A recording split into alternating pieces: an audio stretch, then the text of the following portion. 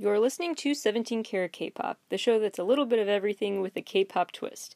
Visit 17karatkpop.weebly.com for more information about the show. That's 17karatkpop.weebly.com. Enjoy the show! Hello everybody and welcome back to 17 Karat K-Pop. Today on the show, some new social distancing approved concert venues and other unique forms of fan meets that are the latest in a long series of creative ways to try to make the concert industry try to help it bounce back from this pandemic. So there's more developments on that front to discuss. I haven't done some album reviews in a while, so I do want to recap some of my favorite recent K-pop releases from this summer so far.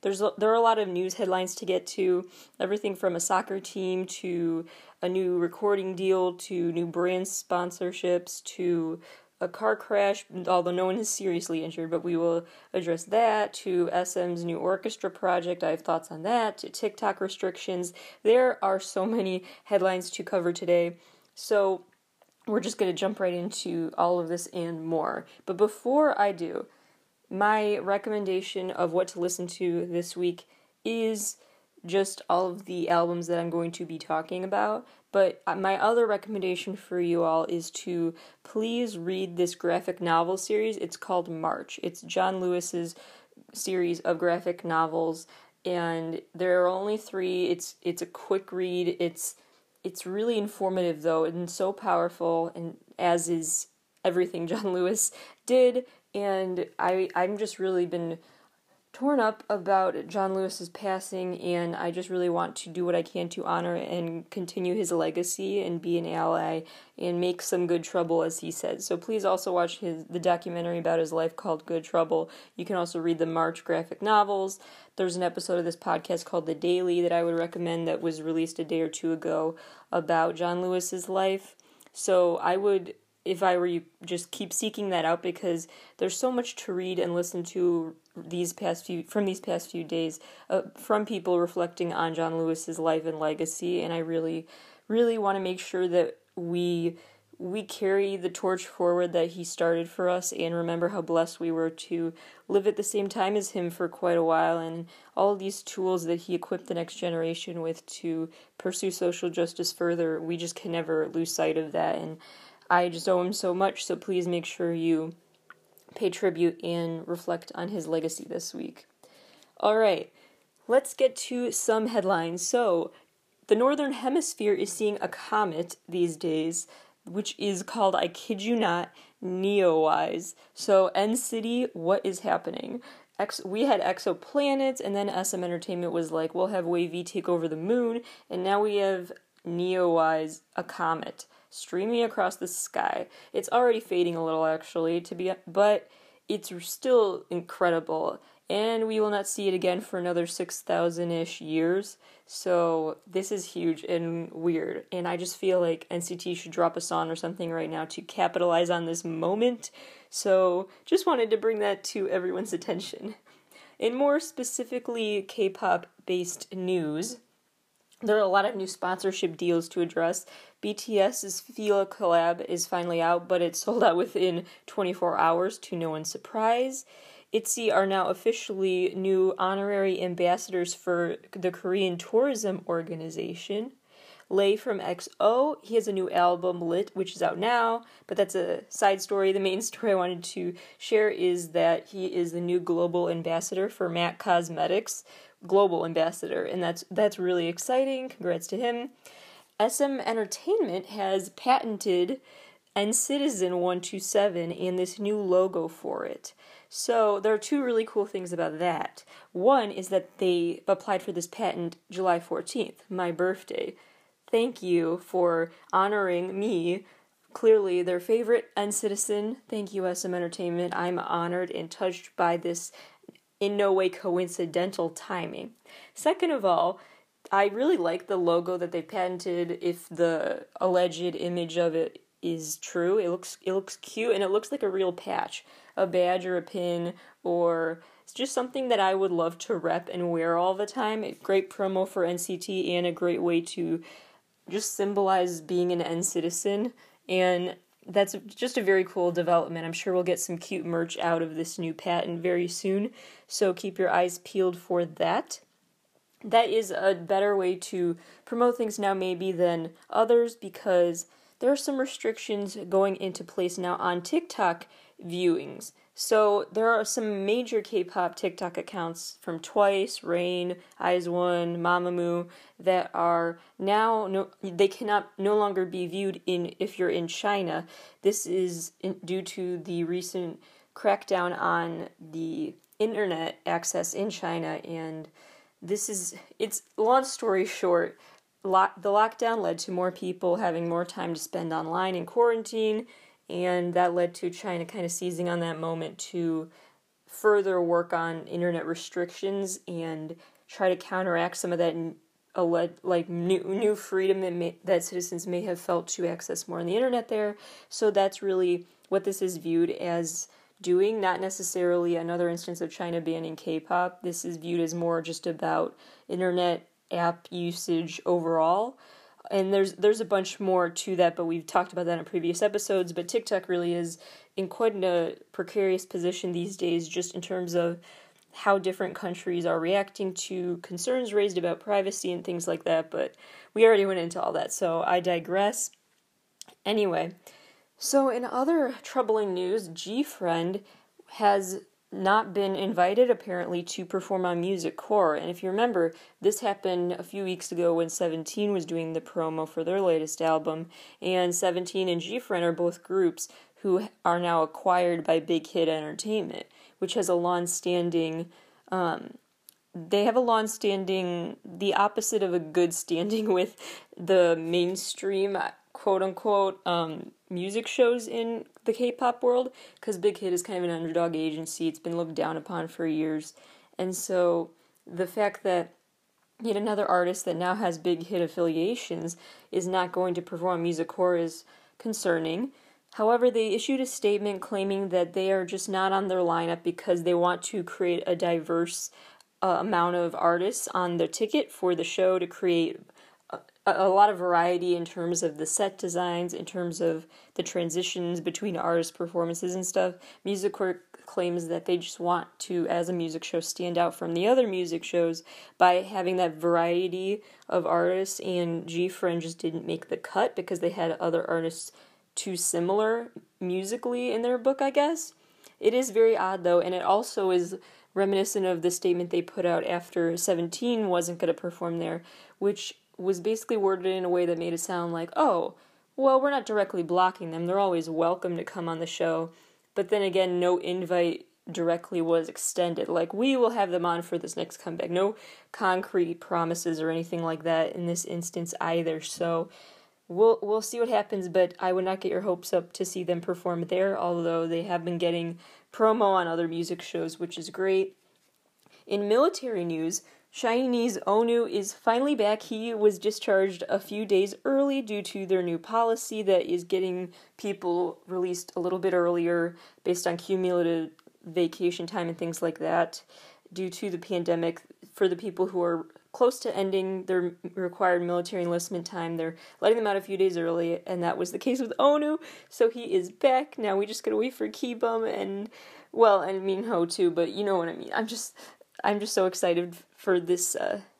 I'm just so excited. I want to see SHINee back. I really do. Sooner rather than later. But in worse news, July 30th, Zico will be enlisting as a public service officer.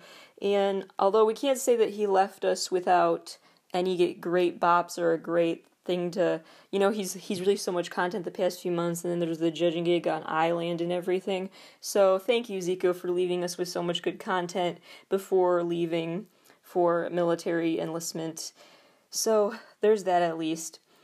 So there are some more real quick news updates that I want to just speed through. Monsta X officially rescheduled their tour to 2021, so now it's going to start April 20th in DC, and then will end May 21st in LA. KARD is the latest K-pop group to decide they're going to have an online concert, so August 22nd that will be happening. Side note, happy 3-year band anniversary, KARD. You guys are icons. TWICE also has an online concert coming up called the World in a Day concert. And that one is actually through Beyond Live, which I was pleasantly surprised to hear because that is the SM Entertainment run app, and Twice is from JYP Entertainment, a competing company. But this is really exciting, so I wonder if Beyond Live really is going to continue to reach out to artists from other companies that are not SM Entertainment, and really, I mean, Beyond Live can really be quite an interesting tool for SM Entertainment to use to expand their influence. So I'm very curious what plays out in the future. Maybe we'll get a GOT7 concert next, fingers crossed. And so Twice's show will be August 9th through Beyond Live at 3 p.m. Korean Standard Time. So that's the main downside. 3 p.m. Korean Standard Time is about 1 a.m. Chicago time. So keep that in mind if you were considering buying a ticket. Maybe you want to save for a show that has a different time or something. But this does seem to be a common thing for these online worldwide shows, so don't get your hopes up that the time will change, so that's something to keep in mind as well. KCON Thailand was officially canceled for the year. I assumed it had been months ago, to be honest, but apparently it was just made official. Ravi solo tour for North America for North America was set to be happening this fall, but now it has been moved to next year, again to no surprise, but I honestly thought they had probably rescheduled it way earlier than this. 7 O'Clock is a rookie K-pop group who, as of right now, is still set to come to the USA in early October. And they do have a little qualifier now on the promo pics for this tour that says, all of this is subject to change and be rescheduled due to COVID-19 and where we are with that by the time the tour rolls around. But I'm just very surprised they're still not deciding to just flat out reschedule for next year. We'll see how much longer that lasts, but it's very odd to me that they are still really crossing their fingers for fall, because just trying to be real here, that's probably not going to happen. iKON members Junho and Jinhwan have had minor injuries due to the car crash they got into due to an impaired driver, but they will be okay, which is the most important part of the story. Seungkwan is going to be sitting out from 17 promotions for right now because he has to have an ankle surgery after he tore a ligament during practice. South Korea has released some tourism stats about foreigners who came to Korea specifically to consume K-pop content. So the Hallyu fans of the world in 2019. So South Korea's tourism organization did some stats about what that looked like in 2019. And the average K-pop fan spent about this, I don't know why this is funny to me, this exact number, but about $1,007 were spent on K-pop goods and content. So each Hallyu fan spent approximately $1,007 on K-pop goods and content when they came to South Korea for a trip to experience K-pop related culture.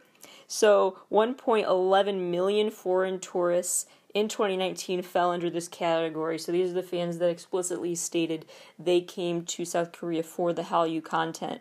And so that 1.11 million is already a massive amount, but then think about how that's only the ones who officially agree that, the biggest reason I came was for the K-pop content. That doesn't even take into account all of the other reasons they might have come. So it's really, South Korea's tourism really has been flourishing over the past few years, in large part, just gotta say this part, in large part due to the BTS effect, although I know I'm biased to think that.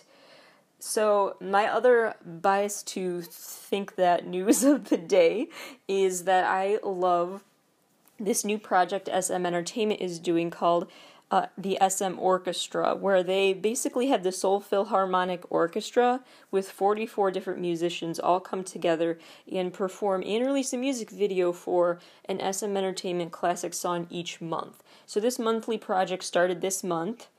And honestly, at first I was a little confused and weirded out because their first song choice was Red Flavor by Red Velvet, which is such a bop, but like an orchestra remix, I wasn't sure if that would work. That just seemed like, anyway, but they really pleasantly surprised me. SM Entertainment really just has some secret ingredients that they put into their music that makes it work no matter what genre you experiment with. And so I'm very impressed with what I've seen from this project so far, and I'm excited to see where it goes in the future. AB6 is the first K-pop group who now is part of Vivo's new emerging artists promotional program, which is huge for them, and I'm very excited to see where that goes. And speaking of careers that are on the ups, Somi just signed with Interscope Records, which is huge, so she's really going to make a splash with USA Promotions in the coming weeks, I believe, for this new comeback. And this is the same agency that is also working with Blackpink and also some non-K-pop stars that are huge, like Lady Gaga and Maroon 5. So this is a really big deal, Somi signing with Interscope. So congrats to her. That is really exciting and much deserved. There are new MCs of the show Music Bank, and this may sound petty, but I read an article that basically said congrats to Soobin from TXT for this. So either that article just is ignoring the fact that Areen from Oh My Girl is also getting to star as a new MC, or it's just favoring Soobin. I'm just confused why we're not talking about both of them, so please, if you report on this new MC news, don't forget to mention Areen from Oh My Girl, and don't just say it's about TXT Soobin, because it's both of them, unless I'm confused and actually Soobin is the main MC and she's just going to pop in occasionally. Unless that's the case, then can we please make the storyline about both of them equally? That would be great. In some more kooky news, I guess, there is this thing, and I don't have a ton of details yet. It's very unexpected, but these K-pop stars are forming a female celebrity soccer team. And I have a lot of questions about this that are not answered yet. Not much is known yet about this. Just a few Instagram posts have been put out about this so far, not much else. And so we'll see what happens with this. But it sounds like the plan is for these K-pop stars, as well as other celebrities, actors, and non-celebrities, and some models, different famous people and non-famous people, are forming this new female soccer team. And it has members from A-Pink and Twice and EXID and other groups. And it's called the FC Rumor W. I don't know why that is the name, but it is. And so FC Rumor W is going to be like a soccer team. And so I have a few main questions. One being, why that name? Another thing being, how do they have time for this? Genuinely, I'm curious how the artists have time for this. Another being, why this is happening. Is it a publicity thing? Or was this just a hobby of theirs? They just formed this informally? How official is this in terms of, like, is this something they're putting on their resume, or is this just like a hobby?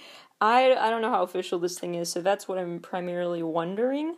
As well as, I guess this isn't so much a question as just a curiosity about how the backlash will play out, because Korean fans of these stars are upset about this because they worry that there's also a male equivalent of this team, and they're worried that the female are going to find ways to mingle and flirt with the males, and there's a lot to unpack there, but basically it's just culturally common in Korea for people to mostly just associate with people of their same sex, and so when they don't, dating rumors spin up automatically.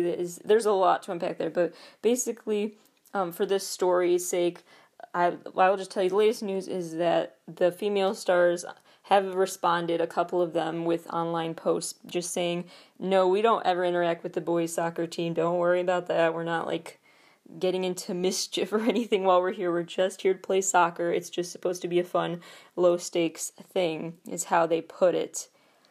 Japan has released their list for the top releases of 2020 so far. So the most popular K-pop releases with Japanese versions, or just in general Japanese singles released by K-pop stars so far in 2020.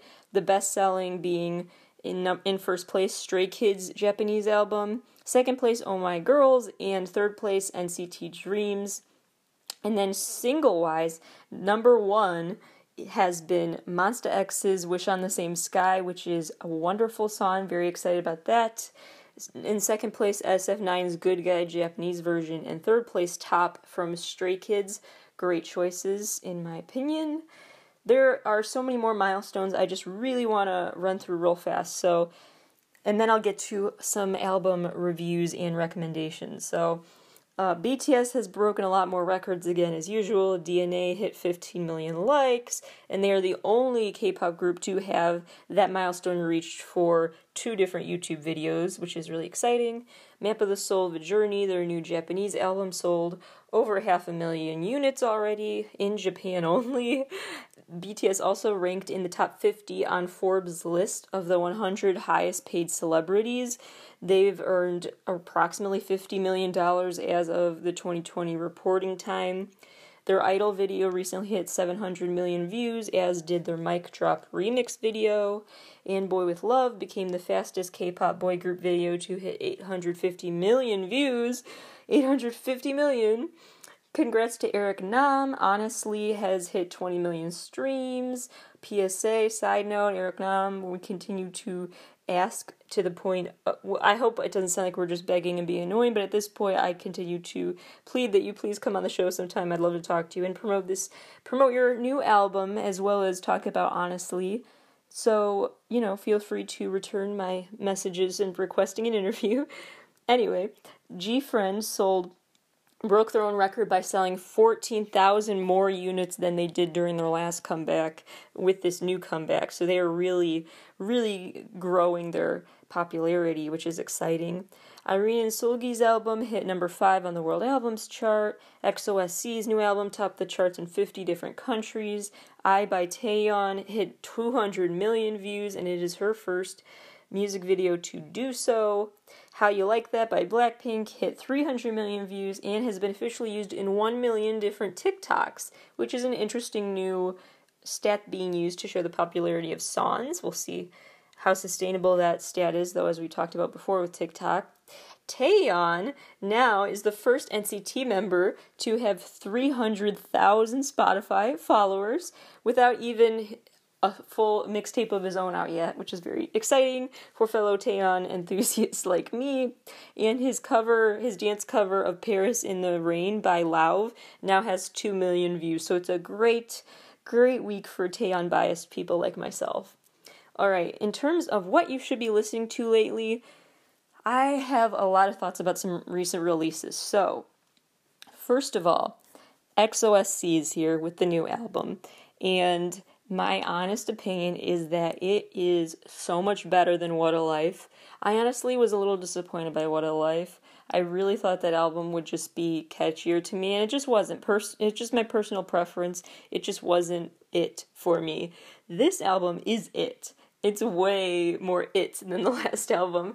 It's just really fun. It's refreshing. It's very cool how they managed to make their personalities really shine. You can tell in the music video and with the album promo pictures and stuff how this is so classic XOSC. Like, they've really found a unique branding for this EXO subunit that seems very authentic to them, and it shows, and it makes the songs better. It makes the videos more exciting because they genuinely seem to be just having a good time in the video, and this is just so them, and I love to see them get to experiment like that. But it's also what SM Entertainment has done so well over the years continues through that album, because you can see that they do continue to lean into trends in music while still having that authenticity, which I really respect. And that's the balance that XOSC has struck with this new album, because it has been this trend lately I've been noticing as I listen to pop songs of not just K-pop, but all pop songs, where a lot of disco influences are back, a lot of 80s-ish sounds, and yeah, just that disco club feel, and you definitely get that from XOSC's new album, especially A Billion Views. And so those disco influences are a great little subtle way to keep the songs trendy, but keep them original as well, if that makes sense. So it's a great album. My favorite so far, probably a billion views. And side note, Moon, who is the featured singer on that song, she's really great. So her solo stuff is really awesome. Her song Now is beautiful. Her voice is so unique and special, and I would just highly recommend you seek out her solo stuff now, and I hope that her feature with EXO SC will lead to more people discovering her solo work. And other song that's my current favorite is probably Rodeo Station, but I'm really loving all of it. I'm also really loving Two's new album, Running Together. It is very cute and fun and just perfect for summer. It's refreshing. My favorite song from it is probably Step by Step. And also what I like about it is that it gives me Very Nice by 17 vibes, which is just a great compliment. If I compare you to 17 ever, that means you're doing well in my book. So artists, keep that in mind. Golden Child's new album, Take a Leap, I really like because it is what I love about K-pop songs. So my favorite song from that album, to be basic, is Lucid Dream, the single, but I will just say that I have a great reason for that, because it really does what I love about K-pop, is it keeps me so engaged just auditorily with so many layers of instruments and sounds, and I really love that when it all works together. And so I'm very impressed by the ways that this song is so classically K-pop, but for the best reasons. The reasons that I have found K-pop songs so unique and refreshing and full. Just sonically full. And Golden Child has really grown into that full sound that I really respect. AB6IX's latest release, Vivid, is really fun. It's also refreshing and just great for summer. I really like The Answer, and Red Up is probably also another favorite. I love that we got a sneak peek of Red Up at KCON, the digital KCON this year. SF9's new album, Glorious, is really nice as well. Spring Breeze, I'm going to be basic again, say Spring Breeze is my favorite from that one. But it really is good, and I will say two more things about that for SF9 fans. One is this suit aesthetic, this whole suit look, this like clean-cut good guy, no pun intended there with the song titles, but good guy aesthetic, that concept that SF9 pulls off, I think is their best. I hope they keep doing more of that, because they just really do well in that concept, I think, if it suits them. No pun intended with the word suit either, but there you go. And then the other thing I will say about it is that there's something that just uniquely catchy about SF9 title tracks. They always have a little something in there that just sticks in your head, and I love that. So lots of props to SF9 for that. With Irene and Seulgi's Monster album, I think I have to be basic and say the title track is my favorite with Monster, but hear me out. So I think another unique thing that SM Entertainment does so well is they not only tap into some trends, but they also find ways to be super experimental and in ways that should be annoying. Like, they add little sound effects that you should find, like, that typically you think, oh my gosh, this is the most annoying sound in the world, but it's not. Like EXO's Obsession, for example, when the whole chorus is that I want ya, that part should be so annoying. I feel like when I'm listening to that, like, I can totally see why someone would despise this song and it'd be so annoying, but why am I loving it? Like, it manages to make what seemed like annoying sounds super catchy, and that's so impressive to me. And they've done it again with this Monster song, where with all the meow meow meows, you just have to watch the video and listen to the song to know what I'm talking about. But the meow meows should be so annoying. Like, I feel like I shouldn't like them, and that it should make the song feel like it's really a bad song. But no, I don't know, I'm hooked, and I'm really impressed with SM Entertainment again because of that. Some more albums I've been loving lately, if you just need more recommendations. There have been so many this summer already that I love. Zico's latest has been really fun and perfect for summer. 3i continues to impress me, especially with their video concepts. Those are really unique and stand out to me. TXT's album I like. I do like I don't want to give any spoilers, and I'll save this for the TXT dedicated episode, but the Eternally video really is a great moment that feels very satisfying storyline-wise. Very great addition, and it left me in thought, and it was just well done. Ash Island has this new single called Error that I'm really digging. It's great if you're into that vibe of One, the Korean singer One, or Ravi solo stuff. It's kind of in that vein as well, so check it out if you're into those people. Check out Ash Island. He's really good with that sound. And then Woods' EP Equal, I really do think will take in places. I really think that I really see bright things for Woods. I think you'll hear a lot from him in the future. He's just got a very unique style, and his music video is very cinematic. It's a very cool, like, doppelganger, you're your own worst enemy movie plot of sorts, where he's the bad guy and the good guy, and it's really fun and interesting. So I think his unique musical and visual vision for his music career is really going to take off. So keep your eyes on Woods for sure. Alright, so those are my recommendations and getting you up to speed on the latest in the world of K-pop for the week. But now we have to talk about all this Melanie drama as well as talk about Quarantunes. And today's segment of Quarantunes is about some of the latest forms of concerts that are happening that are really, really interesting choices. How far would you go to see your fave in concert right now? Well, you might have to be willing to sit on a frozen lake for the concert. That is at least what Latvia is testing out, this new version of a drive-in show where people sit in catamarans wearing rain ponchos given the weather and watch the show from their spots on a frozen lake. Not exactly my cup of tea. Maybe I'll take what I can get at this point, though, honestly. There are also more unique ways that people are trying to get concerts to fans. Tove Lo, just this past weekend, performed a DJ set in Animal Crossing. She clearly listens to the show because I recommended that artists start doing things in Animal Crossing or other games like Sims and stuff. And so, I'm sure I just, wow, my power, right? I'm sure that she just listened and decided that Hope's right, and I'm going to do a DJ set in Animal Crossing, so you're welcome, everybody. Please know I'm joking. And so anyway, but she did do this, and she let 6 lucky fans access her island for the DJ set, which I found really cute. We're probably going to see more of those types of events in the future, as we've already discussed. The UK is trying out real in-person concerts, but designated with social distancing in mind.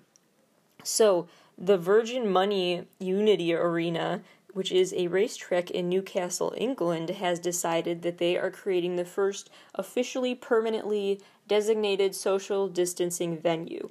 So the plan and the blueprint of it looks like it's going to have 2,500 people able to be there and 500 different platforms. So the 500 different little platforms, the images make it look like they're all little stages.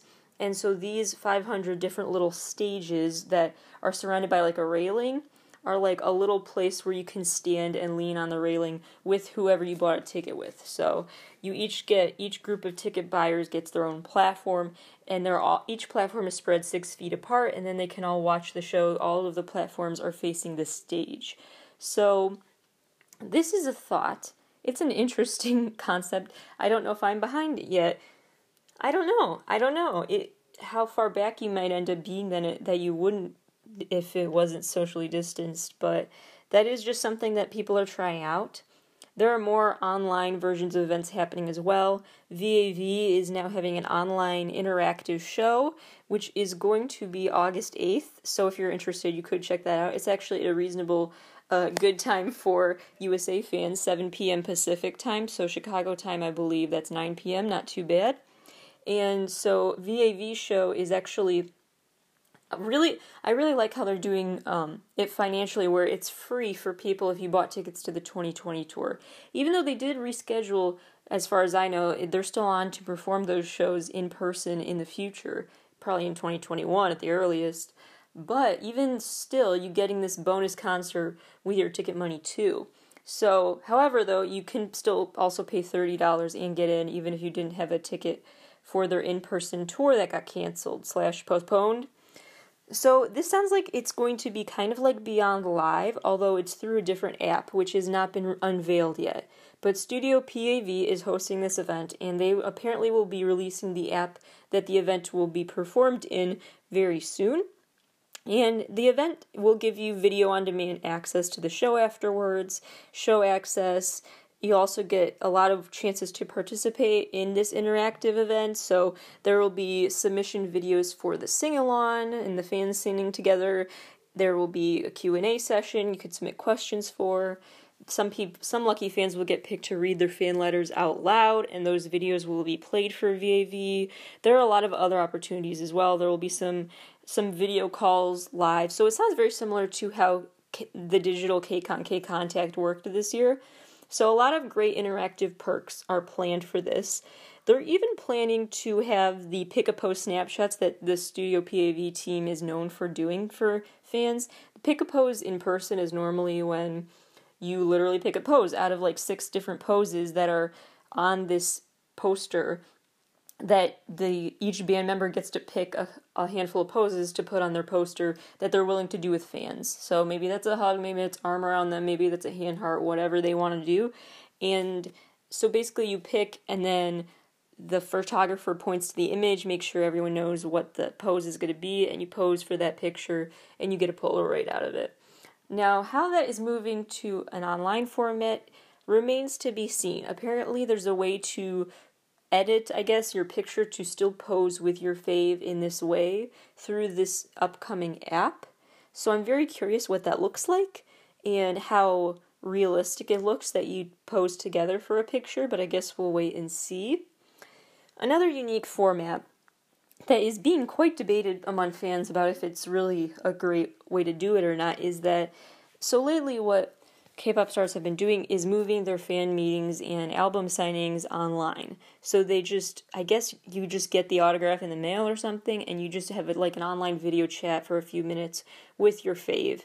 And this is sort of that, but in person. So it's a weird hybrid of old and new fan meet models where Lee Jin-hyuk from Uptension, he is promoting his latest solo release by having an in-person event. So how it's going to work is fans will go and they will all have to be required to wear masks.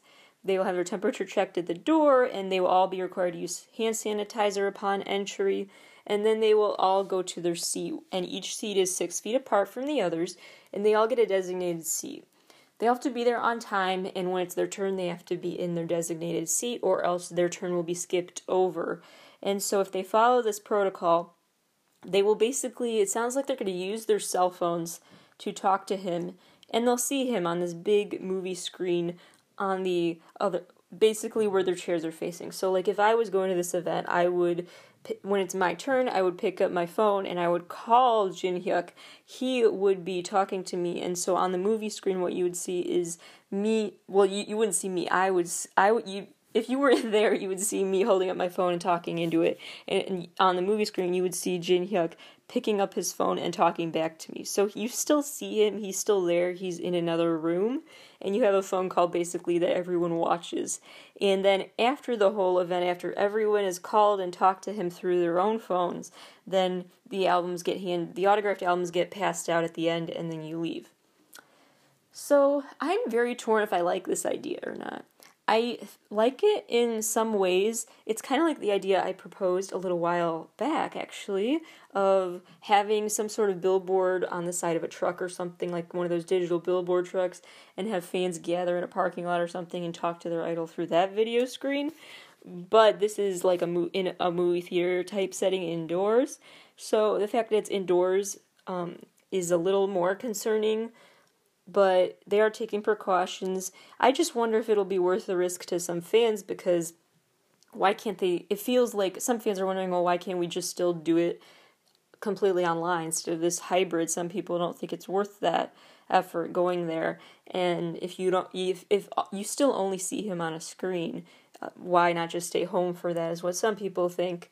I also think it's a little uncomfortable to have your special personal moment with your fave in front of everyone watching. I personally prefer to just be in a room, like, alone to, like, FaceTime or whatever, but that's just my personal preference. I do like the fact, though, that it seems very hands-off and safe, because everyone uses their own phone, and everyone gets the albums handed to them at the end, so there's very, very, very, very minimized physical contact associated with this event. So I'm curious what the fan reaction is after the event, and I'll keep you posted. We'll see about that. Others, however, back in the USA, are not being so careful. So there are more artists than there should be who are just playing shows as if there's not a pandemic. Like, there's this band called Great White. They played in North Dakota recently. no social distancing, no masks, no real acknowledgement of the severity of the crisis in the USA right now. Travis McCready, we've already talked about. He actually had a social distancing health protocol filled and government approved plan for his show, but he did have one still. So there's still some controversy surrounding that choice. But then, meanwhile, you have Chase Rice, a country singer in Tennessee, who recently performed to a relatively maskless and non-social distancing crowd. Chris Jansen just did in Idaho, another country star. He even included lyrics in one of his songs about, like, we weren't meant to stay inside, don't take our freedoms away kind of a message. And Chase Rice also has some of those lyrics in one of his songs, literally saying, Dear Corona. So basically they're saying, who cares about what the health officials say? And they have been widely condemned, and they really should. I need to get in my soapbox for just a second, because do we want these weird alternative hybrids where it's half screen time, half in person, or you go to the show but it feels weird because everyone's in masks and stuff and you can't really fully see each other? Of course we want to go back to shows before all that. But if we jump to that conclusion and go back right now before it's safe, then we're just going to end up having to stick to a hybrid model longer, even if that. So let's say if we realize that a huge outbreak of COVID happened because of one of these concerts, then the venues are not even going to be willing to have one of the socially distanced concerts there. The venue will just close its doors for a while. And so we need to work with a hybrid, because if we don't, then we will be forced to not try anything, if that makes sense. Because it's just very frustrating how some people are really acting like it's not happening. And as much as I really crave concerts and want to go back to one and miss them a lot, if we go before it's safe, we'll just be in this limbo longer of waiting for it to be safe again and having more restrictions placed on what to do and where to go. So if everyone could please just wash their hands and put on their masks and just help just stop the spread, lower the spread and the rate of transmission, and get this manageable at least. I'm really talking to my fellow USA people right now. Some other countries are doing quite well, or at least trying. Here it's really, people need to really step up, and I'll just realize it's for the public common good to put on your masks, because that'll get us out of the situation sooner in the long run. So please be aware of that, and it's not funny. It doesn't make you cool or extra, a baddie to be like, you can't tell me what to do. It's not a good look. So I really hope these people realize that it's not funny and it's not cool to act like you're above the health recommendations and act like you don't need to obey the same rules and guidelines that everyone else is going to do for the public good. So, okay, I'm off my soapbox for now, but I'm just saying we have to learn to like, or at least tolerate, the hybrid models of shows for the time being, is my bottom line. And we're going to have to do that, or just find other ways to promote these artists, because lately there have been some other developments that affect how music gets promoted. One of them being that Billboard has totally made some big chart changes. So what was happening a lot before was merch bundling. And we actually talked about this in the show before too, of how the merch bundling practice might go out of style because concert tours aren't happening, so ticket sales aren't happening that come with complimentary album copies. And so the same is being done for merch packages now, where you actually have to opt in and manually click on something to include an album in any merch order. So it sounds like those albums will count for Billboard chart rankings.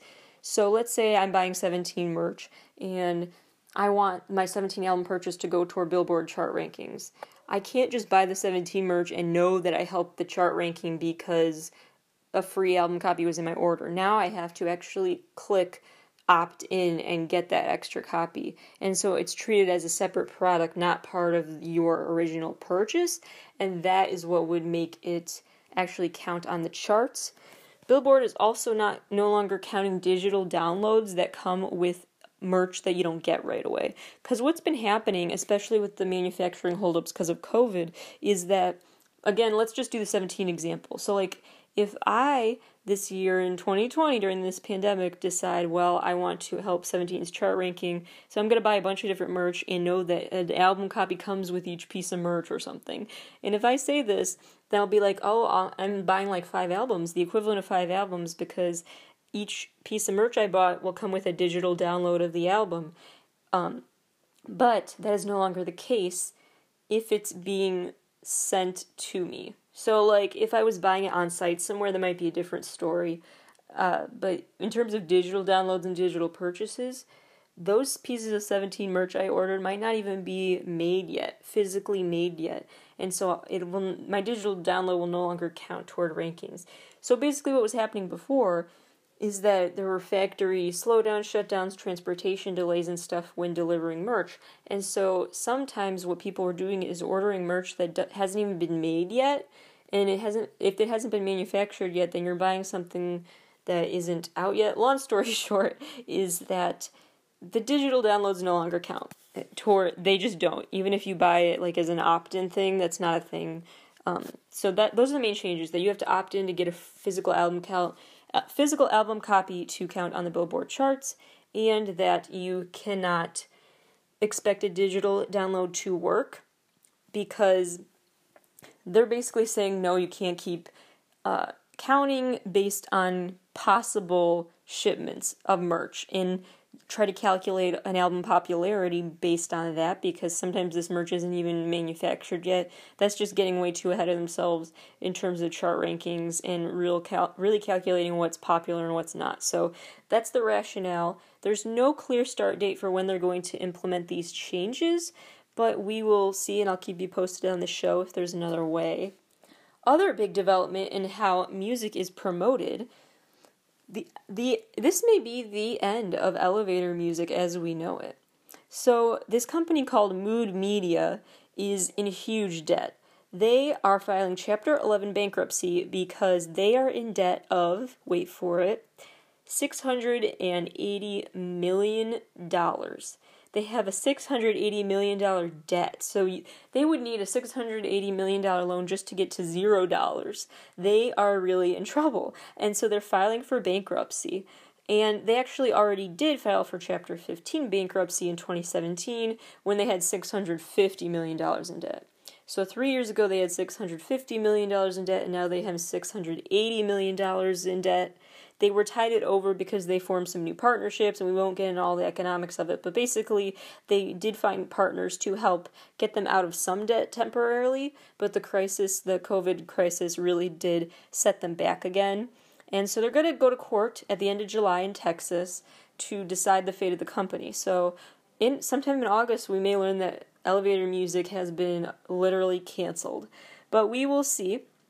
Basically, what Mood Media does is now it has acquired, since 2011, it acquired Music. I think it's still pronounced Music, but it's spelled M-U-Z-A-K. And so basically, by acquiring Music, they have acquired and taken on a company that has a reputation for basically consulting. So what Music has done is this company since actually 1934. So that's interesting. So like Great Depression era, this company was already getting started.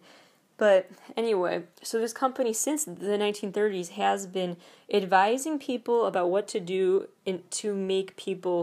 advising retail stores and other businesses what to do to get people to how to influence their consumer habits through music, basically. So figuring out what music fits the mood of the location, figuring out what types of music makes people linger in the store longer, what types of music adds to certain feelings, and what types of emotional states lead to more spending, more impulse purchases, things like that. All advice for how to increase financial benefits, increase productivity of workers even, and mostly increase consumer spending. And so this company is now a part of Mood Music. And Mood Music, when it acquired Music, Music is the little company acquired by the big company Mood Music, just to be clear. So when Mood Music acquired Little Music, they basically expanded it and decided to use its consultants for a wider variety of purposes. So then they started advising these businesses how to do things with scents, with decor, with all sorts of atmospheric elements of the shopping experience, the browsing experience, the consumer experience. So it's basically all about how the five senses can influence emotions and then influence consumer spending. And so what this means is that if mood music fails to be helped in court, if the court decides there's not enough legally that you can do here, especially since this is your your second time filing for bankruptcy, to get you out of enough debt to even tide you over a few more years like you tried last time, then Moon Music could entirely go out of business, and then the little music company would go out of business. So what that means is that basically the shopping experience will lose a huge driving force in shaping consumerism. Basically, shopping as we know it is about to change if this company cannot get debt relief.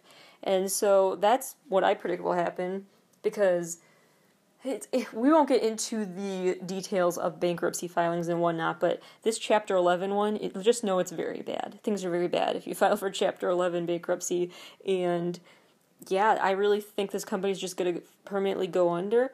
But what really interests me about this story is how it affects music's popularity, because there have been a lot of times, honestly, where I'm in a store and I stay a few extra minutes if I like the song playing. There are also times where the music is just very fast, and it really does give people a psychological reaction, a physiological reaction to grab things fast and just feel this impulse buy, like I gotta quick buy this fast and get out of here fast because the music's so fast paced. Some stores have even, I believe Abercrombie and Fitch maybe was one of them, some stores have actually been sued because of such fast paced music that was considered to be illegally influencing spending, or just in general hurting people's eardrums, literally. So, but that's a whole side story. But yeah, music really does drive how people shop, and I really think that's also going to change, because I have, on a handful of occasions, discovered a new favorite artist or song from Shazamming what I heard in a store. For real, I will listen to a song in a store and I'll Shazam it to figure out who sings it, and that has led me down kind of a rabbit hole of that artist's music. So it's way more powerful than you might think, actually. And even just elevator music, I mean, that I'm not Shazamming, but you could. And the thing is, like, you never know when a certain song will lead you to a new favorite artist or something, open up a new world of music for you, and then have you share it, and then other people share it, and the ripple effect can be huge. And so if artists can't get to promote their music through retail stores and other businesses because no one is promoting their music, because there's no consultant to say this music is perfect for this shopping environment, then what do these artists do? Where do they turn to for promo? And in general, when people are just locked down at home for more than usual, they're going to be out and about hearing new music less often. So it will be very interesting what this does to artists' careers and how people discover music and use apps like Shazam if they ever do anymore. And so I'm very curious to see the after effects of this company's issues. And I think it is also very interesting to think about what this will do with merch sales, because not only do merch sales have merch sales slowed down due to no concert tours happening, so merch release opportunities are a little less common right now, but also if people aren't going to stores to buy stuff, then that really affects the interest as well. You know, if I am surrounded by NCT merch at Hot Topic or they've had a couple of Forever 21, I think. SM Entertainment has had their artist partner with some retail stores to have their merch. Anyway, so if I'm in one of those stores that has NCT merch on sale, I'm more likely to buy it than I would online, whether I have the money for it or not, because it's there, it's all around me, and I have this gimme impulse. That's what they've spent years crafting the experience to look like, what these consultants have done, but you know, if I'm doing all my shopping online, or even if I'm picking up an in-order purchase, but I really am focused on not browsing and getting in and out of that store fast, then I'm less likely to just impulse buy more NCT merch than I need. And so it will be just very interesting how consumer habits are affected by people's financial status changes during this pandemic, but also just their habits changing during this pandemic. How people don't want to stand around lingering in especially indoor places, and people have less money to spend in general. And there are just so many ripple effects this could have. So keep your eyes on this case, as will I, because I think the aftermath will be very interesting. After this break, I am going to be having my social criticism of the day, I guess you could say, this time surrounding where K-pop fandom discourse has gone, and just in general overall trends I've noticed with online discourse among fandoms, and how I hope that changes going forward. One of the ways I have basically been studying and training to see the world is based on these gender and racial dynamics that play out, whether you realize it or not, implicitly through our lives. They just do. Race and gender affect how we act, as well as how society responds to us, how we feel like we can or cannot act in response to others who feels like they are in a position of superiority versus subordination. So that shapes these interactions whether we realize it or not, and most often we do not. There's just a culture of misogyny worldwide still.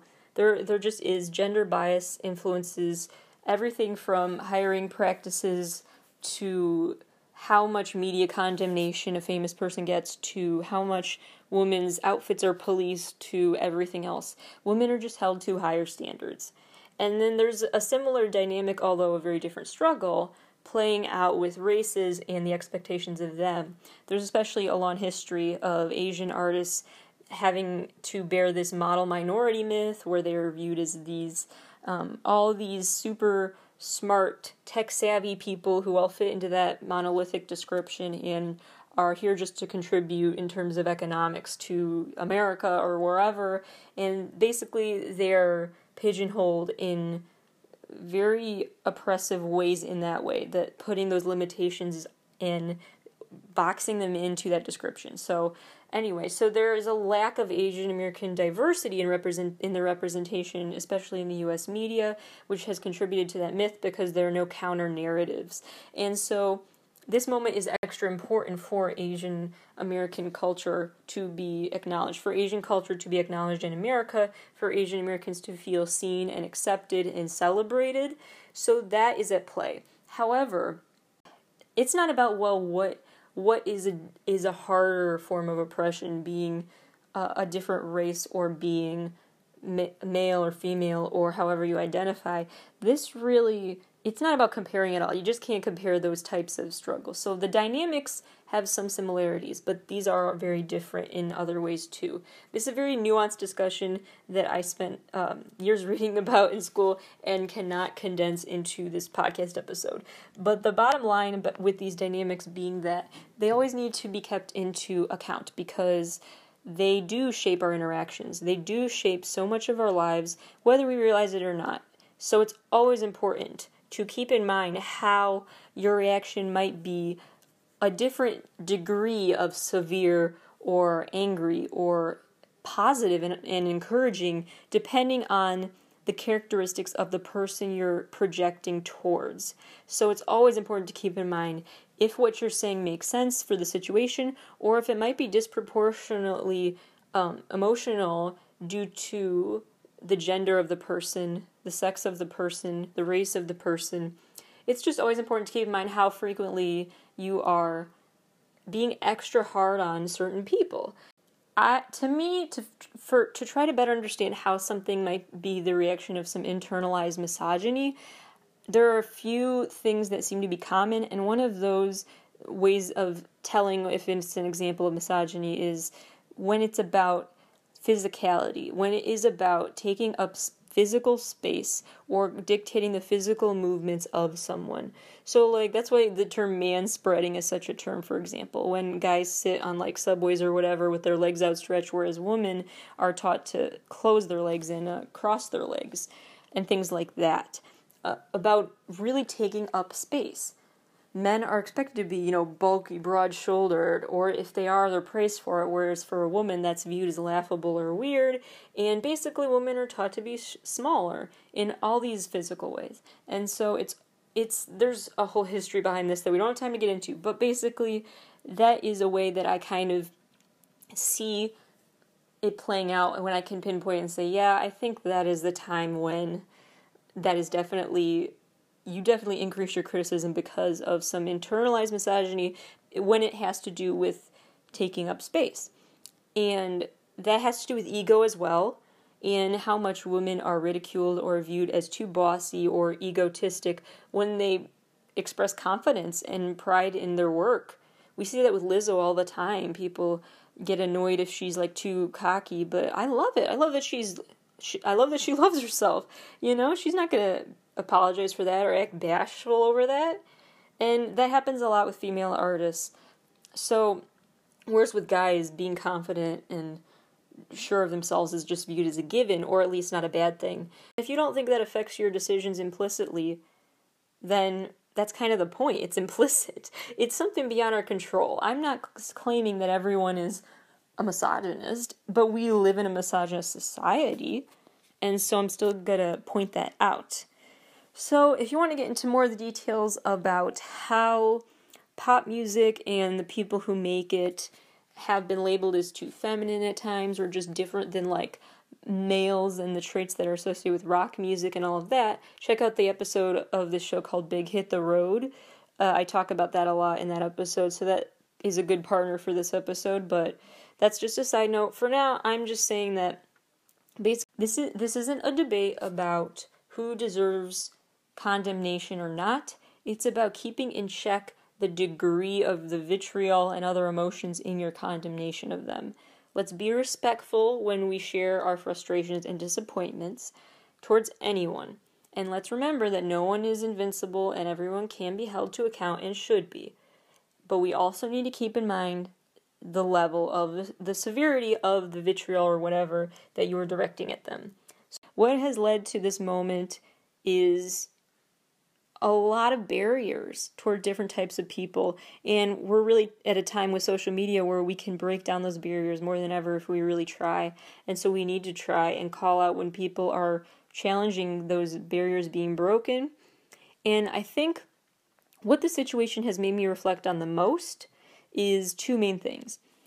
It's how the media accepts and shapes certain dynamics, as well as ownership of content. I feel like it's rooted in a lot of xenophobia when artists from other countries get backlash here, or just unfair media treatment. I've talked about that a lot on the show in the past, about how K-pop stars are belittled by the Western media, but all to say that there's still a lot of work to be done in terms of treating them fairly, and that there seems to be a tendency to find an explanation for their success. I'm probably guilty of it too in interviews, but I do like to know what people think is the key to BTS's success. But at the same time, if we focus way too much on how did they get so popular here and how did K-pop get so popular here, even if we don't speak Korean, then that really others the whole concept of music from other countries. Even if you think about like the history of terms like world music, we refer to as world music as non-USA released, non-Western music. It's very othering, and it's just very odd. It treats them as foreign, and therefore it's weird if they're popular here. Like, oh, why did that type of music get popular here? It's very, that type of weird, like, confusion surrounding success and curiosity, and just in general a sense of weird, like, just confusion with the fact that this music can get popular here is only confusing when it's about people from other parts of the world. And so it's just very frustrating to see this double standard play out, and so it got me thinking about why we jump to conclusions that there has to be a force. Why does there even have to be an answer of why did BTS get so popular here? Because they're good. Because they make great music. They write great music. They produce great music. They create great music. They create great storylines in their videos. They're good. Artists are good when they're good. what is their secret? It just seems weird because that question isn't asked the same way to Western artists, is what I'm trying to say. It just isn't. And so, those are the two things that I took away from looking at and thinking about the situation.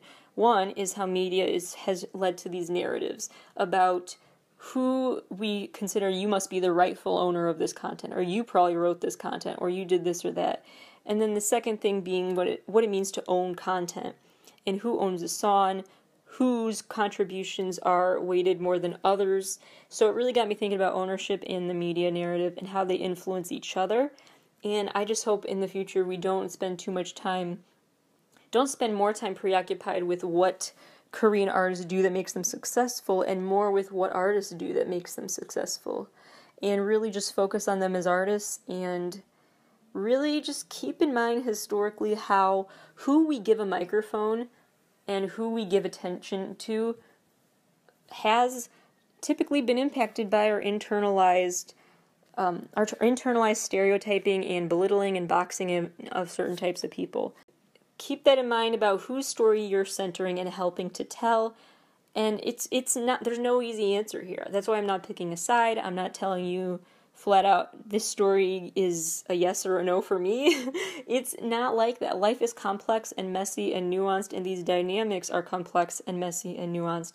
And so I'm not proposing a concrete solution to this drama. I'm just telling people to please think about all of these different aspects of it and be aware going forward what aspects need to change in how you defend yourself or how you defend or do not jump to the defense of other people, and think about what instincts lie beneath your instinct to jump in and defend a certain person. What may be driving that, or driving you away from covering a certain artist, or appreciating and showing admiration for certain content.